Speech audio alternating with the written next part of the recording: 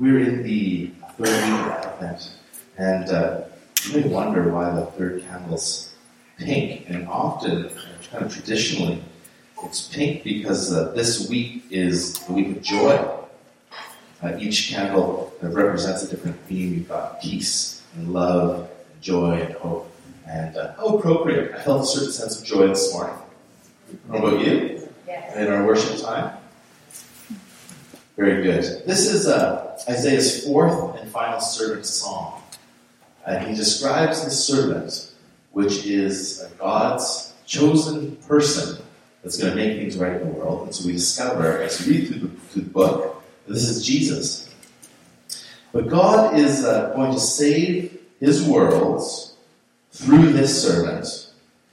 And it's no less than God himself coming to do it. He enters our world, and what we discover here is that God himself is going to take on sin and death. He's going to conquer them in order to bring us life.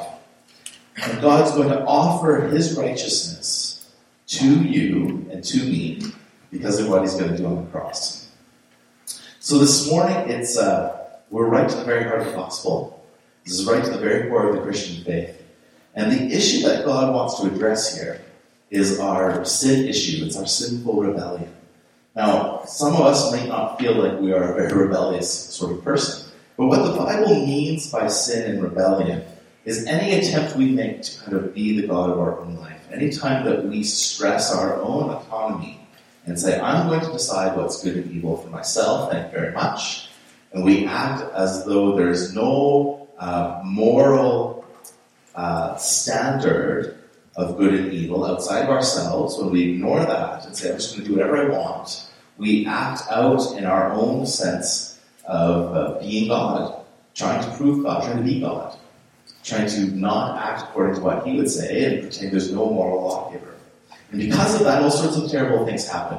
As we act out in that way, it can look really good for a time, but usually, sooner than later, it ends in suffering, and it ends in evil, and it ends in idolatry, and it usually will end in oppression of someone else.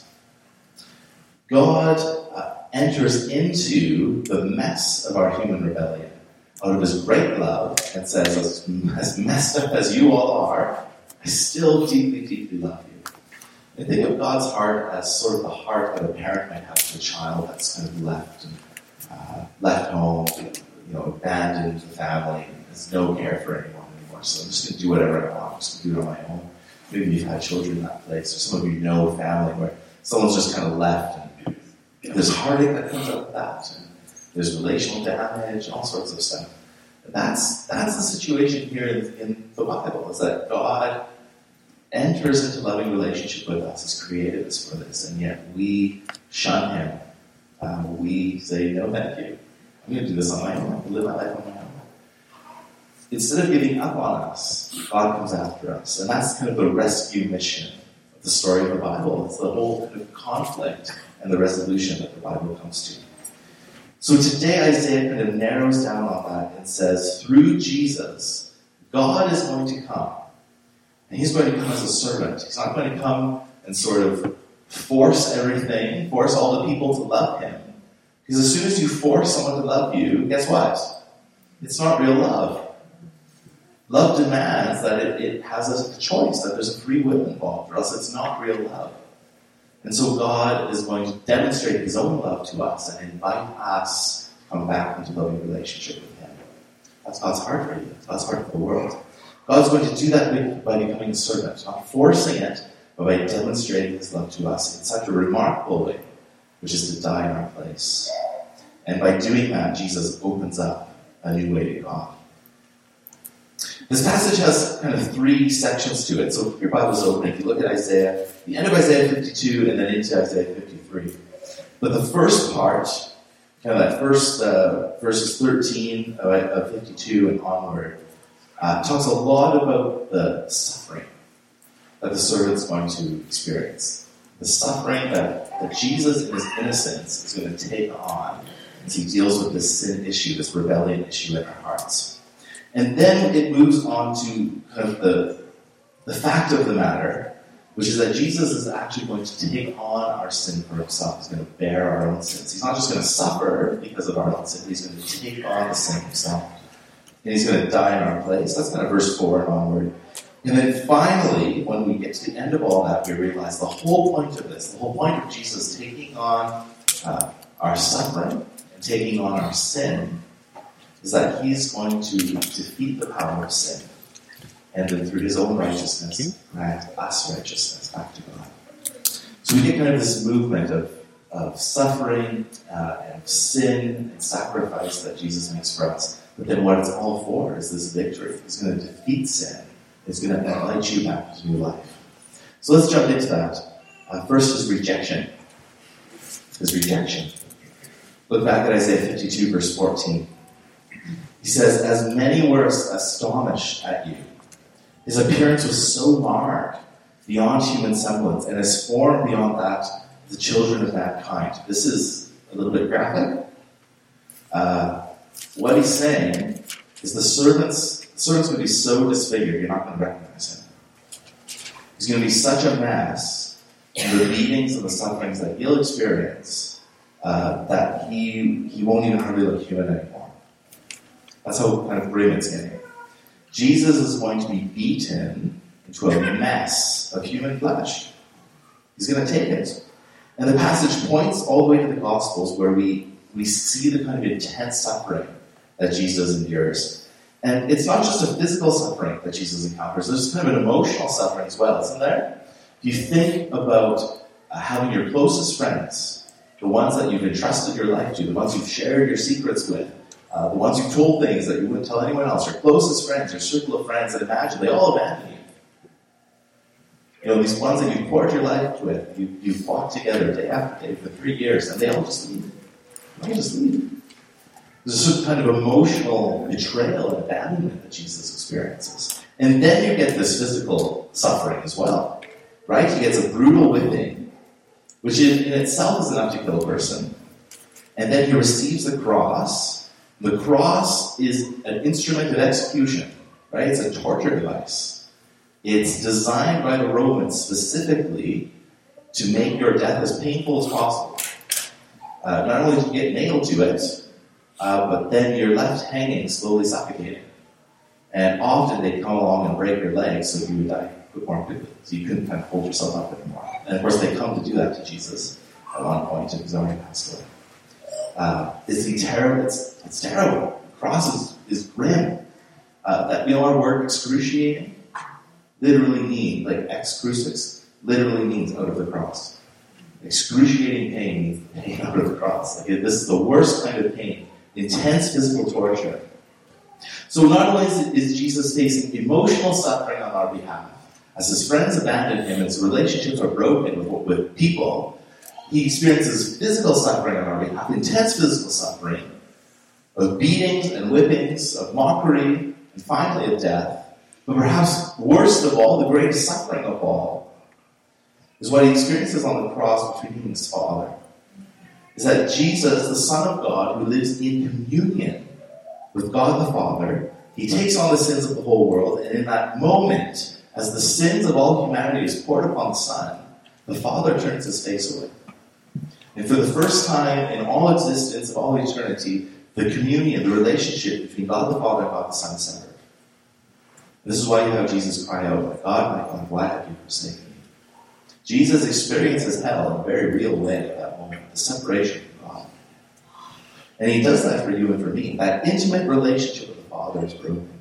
And he experiences the full wrath of God upon human sin, which he himself has taken on. He doesn't deserve this in any way. He's taking the punishment for you and for me in such a way that he's giving up his intimate relationship with the Father. So there's an emotional suffering that the servant Jesus is experiencing. There's a physical suffering. There's also the spiritual suffering as well. But friends, this is the surprising way that Jesus brings about God's kingdom. As he takes the full force of human sin and people and death. And this passage about his appearance is so marred beyond human semblance. Our sin is really ugly. Our sin is really ugly. And I think if you've ever experienced this, I know I have, is there's moments where I've been really down about things I've done. I feel really guilty about it. You feel with regret about it. And you feel really, really broken up inside. Like you just feel really low. Have you ever experienced this? Where you feel really not good. Really unclean in some ways. There's this ugliness to sin. Jesus becomes on the outside what we with our sin look like on the inside. He takes it. And he lets it kill him. And by doing that, he breaks the power of sin forever. And so he becomes repulsive in appearance that he might become beautiful and full of glory. And he does that because his rejection is going to be our redemption, folks. The level of his rejection is going to blossom into a beauty of life and salvation for you. So that's the second point. Jesus is going to suffer. He's going to be rejected in all these ways, all these terrible, terrible ways for you. But more than that, he's going to die in your place, and it's going to bring redemption. Look at chapter 53, look at verses 4 and 6. Let me read these for you. Surely he has borne our griefs. Listen to the way Isaiah kind of uses the language here. He's borne our griefs. He's carried our griefs. He's carried our sorrows. Yet we esteemed him stricken, smitten by God, and afflicted. God is the one allowing this to happen because of his love for you. He was pierced for our transgressions. He's crushed for our iniquities. Upon him was the chastisement that brought us peace. With his wounds we're healed. And all we like sheep have gone astray. We've turned every one to our own way. That's that human rebellion. The Lord has laid on him the iniquity of us all. So Jesus, without any support from anyone, or everyone's left him, there's no kind of person alongside helping him along. With no support and no understanding from anyone else, he willingly takes on the grief and the sorrow and the sin of all humankind, including you and me. He's going to allow that sin to kill him. And he does this willingly. And the Bible frames this as a sacrifice, that he dies as a sacrifice. And Israel, they were well aware of animal sacrifice. And it's kind of a weird thing for us. But a person who had committed all sorts of wrongdoings, they could have an animal kind of sacrificed on their behalf. The idea was that the sin that the person had within them, all the sin and the evil and the stuff that separates us from God, could be transferred over to the animal. The animal would be killed and die in the person's place. It was a way of making restitution for sin without killing the sinner. So the sinner could stay alive, but something has to die. And this whole concept of animal sacrifice is worked right into the whole worldview of the Israelites. They have this understanding that sin is this serious. Something has to die. Blood must be shed to make this right. It's that bad. I think sometimes our understanding of sin is, it's a bit of a oops, but it doesn't really mean anything. Folks, sin is so serious. I think perhaps the best metaphor we can use is it's terminal. It's like cancer. It's that invasive, and it's that destructive, and it's that bad. When you get that news that someone has cancer, you've got that news. It's terrible, right? So you know the end could very well be inside. And that is our condition, folks, in our sin. That's yours and mine. Instead of animal sacrifice going on and on and on and on, which only ever kind of atoned for sin temporarily, sort of, never really dealt with the core of the thing, never really rescues us out of sin. Jesus comes, he takes all of the sin, all of the evil of the whole world on himself, and he dies to it. So it can be broken forever. And that's why no more animal sacrifice. Right? Jesus has become the ultimate sacrifice for all sin, for all people, for all time. And that means now, if in your life you are in a place of going, I just keep on messing up, I just keep on giving into this, I know I shouldn't, I struggle with this, you need to be encouraged and know that what Jesus has done on the cross is more powerful than whatever kind of messed up thing is happening in your life right now.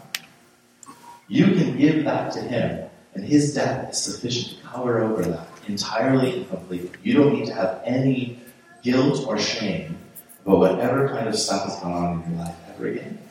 Jesus has taken the pain and the guilt and the sin of your life, and he's died to it so you don't have to. He's taken that punishment upon himself. That's why the Christian message is good news, right? It's good news because it's no longer about me trying to make myself right before God. There's no amount of stuff I can do to make myself holy. It's not about that ever. The Christian faith is never about you trying to be good enough to get God on your side. It's just not about that at all. It's absolutely about grace. It's about saying, I, in myself, can't do a thing about this. I'm a wreck. I'm so screwed up. It's really bad. And the Bible tells me that the punishment for all this means death. I'm worthy of death. And of course, everyone around me dies eventually. We're aware of death. The Christian faith, the good news of the gospel, is that in Jesus, the power of death has been defeated. And that sense of guilt and shame and condemnation that we can so easily experience and so easily kind of take back and put on ourselves, that's been broken. That has no power over us anymore because of what Jesus has done on the cross. Isaiah says God's going to come himself. He's going to become that lamb, that's an atoning sacrifice. He's going to take it all on himself. He's going to suffer in our place, and he's going to lay his life down once and for all. 1 Peter puts it this way. He says, Jesus personally carried our sins in his body on the cross. In his body, in fact, he carries our sins right in his very self, right in his body, on the cross, so that we can be dead to sin and live for what's right. Friends, God loves you so much, he doesn't want to give up on you. He loves you so much that he sends the Son and is willing to experience that severing of communion within himself, between the Father and the Son, so that he can win you back to him. He's willing to lay down his own life for you. The demands for sin, that punishment for sin, that's death, that God has put in place, that God demands. God says, this is what sin deserves, but I'm not going to let you have to deal with it at all. I'm going to come and satisfy the object of my own wrath. I'm going to come and be the one on whom my wrath is poured, so it's not poured on. He comes and takes it himself, folks. This would be like, say you owed like millions of dollars. Say you're being sued for something. And the person that you owed it to said, it's okay. I'm going to pay myself back. So you don't have to do a thing. That's what God does for us. He takes that fullness of sin, that fullness of what we owe, upon himself. And he dies so that our sin can be removed and we can live a new life with him. It's just the core of the gospel message, folks. This is what Christian faith is. Let me read to you from Mark 15, verse 33. This is the death of Jesus. I mean, it just so obviously points us there, Isaiah. It said, when the 6th hour had come, there was darkness over the whole land until the 9th hour. And at the 9th hour, Jesus cried out with a loud voice, my God, why have you forsaken me? He talked about it. Some of the bystanders hearing it said, behold, he's calling Elijah. Someone ran and filled a sponge with sour wine and put it on a reed and gave it to him, saying, drink. So they kind of take the sponge. Jesus died on the cross. Take the sponge and kind of stick it on a stick. And they lift it up to him to try and wet his lips so he can talk. Because he's totally parched. And they say, wait, let's see whether Elijah will come and take him down. And Jesus uttered a loud cry and breathed his last. And the curtain of the temple was torn in two from top to bottom. And when the Roman centurion, helping crucify him, when the centurion who stood facing him saw that in this way he breathed his last, willingly giving up his life, he said, truly this man was the Son of God. In Mark's Gospel, the one who declares who Jesus is the emperor. It's the Roman centurion. It's the one to declare. It's this most amazing scene, folks, that as Jesus willingly gives up his spirit, at that very moment, it's like these two events kind of come rushing together. Jesus is bearing all of human sin. He's cut off from his Father, right? He cries out, my God, why have you forsaken me? It's this heartbreaking moment. But at that very same instance, the curtain in the temple is torn in two. This is the curtain that separates people from God in the temple. You're not allowed to come to God's presence. That's what that curtain's all about. At the moment that Jesus dies, bearing your sin and mine, the temple curtain is torn in two from top to bottom. There's no way to get up there to cut it. It's torn in two from top to bottom. And what's happening here is that somehow in Jesus' death, a way is being opened for you and I to come back into the presence of God. That at the moment that Jesus dies, that temple curtain is torn in two, and the presence of God now comes rushing out into the world. And now there's no more separation between us and God because of the cross. This incredible thing happens, folks. That as he dies, that temple curtain is ripped, top to bottom. Who's ripping it? It's not me. It's a thick curtain too. You have to. It's not like little lace veil. It's like heavy duty. I think they say you can't even pierce it with a sword. It's so thick. And so, this is serious. This is harder than tearing a phone book in half, right? This is a serious curtain. When Jesus dies, that way of life and relationship with God is opened up for us, folks. And Isaiah foreshadowed this centuries earlier in this passage we read today. Pastor that I was listening to, Adam Lowe, puts it this way, so good. He said Jesus would bear all sins so we could be forgiven. He would pay the price for sin so we would not be condemned. He would transfer his righteousness so the unrighteous could be set right. He would forsake his relationship with the Father so we could become children of God. He would drink the cup of wrath so we could be spared death. He would swap his place in glory so that we could inherit it. He would die for the ungodly so that we could be reconciled to him. He died as a ransom for many so that for all who trust in him could have peace with God. Jesus resolutely set out, refusing to save himself in order that we would be saved. Paul says it like this in 1 Corinthians. For I delivered to you as of first importance what I also received, that Christ died for our sins in accordance with the Scriptures. So friends, he's rejected in every way possible. Human abandonment, physical torture, severing of his relationship with God. The fullness of our sin is carried on him. He dies for it. Makes a real death, a real atonement, so that new way to God can be opened up, and so that we can receive his righteousness. See, for Jesus' death to actually deal with sin, it also has to be a defeat of death itself. There's this connection in the Bible, right from the very beginning, of sin and death. They just kind of go hand in hand. The wages of sin is death. You hear verses like this. Jesus can take on the fullness of sin and die to it. That doesn't defeat death. The resurrection defeats death. And that's why we can say, I believe Jesus died for my sins. That's not the whole story. If Jesus just dies for your sins and stays dead, that's not really great. That doesn't defeat death. It defeats sin. It doesn't defeat death. But the resurrection is absolutely central to the Christian faith. And it's a historical, physical, literal resurrection. I'll tell you right now. No one would die for a pretend spiritual resurrection. And you will hear this sort of thing. Well, Jesus didn't really raise from the dead because he didn't really die. It's a real death. You've got 4 independent witnesses telling you he's dead. You've got the guy who doesn't like him telling you he's dead. Right? He really comes to life again. There's no reason for any of the disciples to make this up. Or to die for it. He comes to life again. The best answer to the evidence we have for the writings of the New Testament is that it's actually happened. To say that these exist because someone's put them together and it's a good fairy tale, it doesn't hold up, folks.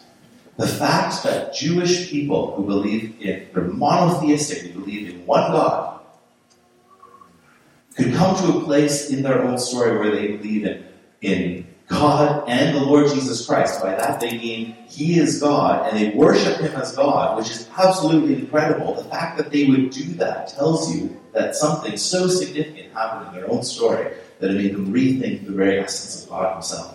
That it had to be Yahweh who came to them. There's no other reason for why these New Testament writings could exist at all. You can stake your life on this, folks. And there may be lots of things you could hear of people saying, you can't really trust the New Testament, you can't really trust the writings of Scripture. And you can bow into that. And you can do all the work and think through it really well. And there's lots of good books I could recommend to you about how this works. But at the end of the day, friends, this is trustworthy. And historically, there's no other good reason for why this would happen. If all the disciples are having a shared hallucination about Jesus dying, and they decide they think it's real, and they'll die for it, that's great. That dies in one generation. Right? The next generation is not going to die because, so-and-so had a vision or a hallucination about Jesus rising from the dead. No way. Millions upon millions of followers. I think we're over 1 billion people are Christians, have become Christians. I mean, over the course of human history, we're talking over billions. Like so many. There's a lot of Christians, folks, over the long history of the church in all the continents. The fastest growing church is China today. They've tried doing it without God, and they realized we need God. And the church is flourishing. Friends, the thing that makes the most sense is that this is really true. It's the only reason. It's the only way you can kind of satisfy why these sorts of writings exist. And you can look around at the church and you can see that the Spirit of God is alive at work today in people's hearts. But friends, Christianity is not primarily about your feelings. Your emotions matter. God made you as a whole person. Your emotions, how you feel is deeply important. But friends, Christianity is not about whether you feel a certain way. It is about saying, God has come objectively in Christ and died for me. This is a historical fact that I can stake my life on. This is a logical, reasonable thing. It's not just a flight of fancy. Jesus has come and died. But he's died in this way, fulfilling all of these prophecies so that your sin can be put to death. And we read here that it's so we can become righteous. Look at Isaiah 53. Look at verses 11 and 12. Out of the anguish of his soul he shall see. How is he going to see? He just died. There's an implied resurrection here. Out of the anguish of his soul he shall see and be satisfied. By his knowledge shall the righteous one, my servant, make many to be accounted righteous, and he shall bear their iniquities. Friends, God has borne your iniquities and transferred his righteousness to you. And that is possible whenever you come by faith, repent of sin, and say, Jesus, I want you to be Lord of my life. I'm done. I need you, Lord. In that very moment, just as we talk about Jesus dying on the cross, opens that way for God's life to come into the world and relationship to be made again with him. It's that temple curtain is torn. In the same way, when we come to the Father, when we come and repent and say, Lord, I believe you've come and died for my sins, in that same moment, we receive new life and salvation in God. And our sins are covered over. No more brought against us. He's borne that on himself. Paul puts it like this in 2 Corinthians. He says, for our sake, he made him to be sin who knew no sin, so that in him we become the righteousness of God. We become the righteousness of God. He transfers his life and righteousness to us. Friends, this is the most important news in the history of the human world. Absolutely. That there is an answer out of all the sin and evil that plagues us personally, plagues our society. The answer is Jesus Christ. And that is why, for Christians, the cross is no longer a picture of death, but the death of death. There's a picture of God having come and dealt with our sin and mind so that we can live. That's why this cross is also empty. He's come and he's alive. He's alive and he grants us his salvation and his righteousness as we turn to him. And if you're longing for your life to have meaning, folks, I don't know where you're at this morning, but if you're longing for life to have meaning, and you're longing for a sense of God's love, and you're longing to get rid of the sin and the issues and stuff in your life, the simple answer is to come to Jesus. He's borne the whole weight of human sin upon himself. He's let it kill him. By doing so, he defeats its power. By his resurrection, He overturns death itself. Death has been defeated. When Christ comes again in glory, it will be ultimately destroyed. Friends, as I was preparing for this and reading through this passage in Isaiah, it brings me full circle back to why we as Christians can faith on. It all comes back to Jesus. Isaiah is prophesying this hundreds of years before. And Jesus comes and lives it out, fulfills it. Friends, that's the good news for you and me. Your sin is no longer a price that you have to pay. God's covered it through Christ.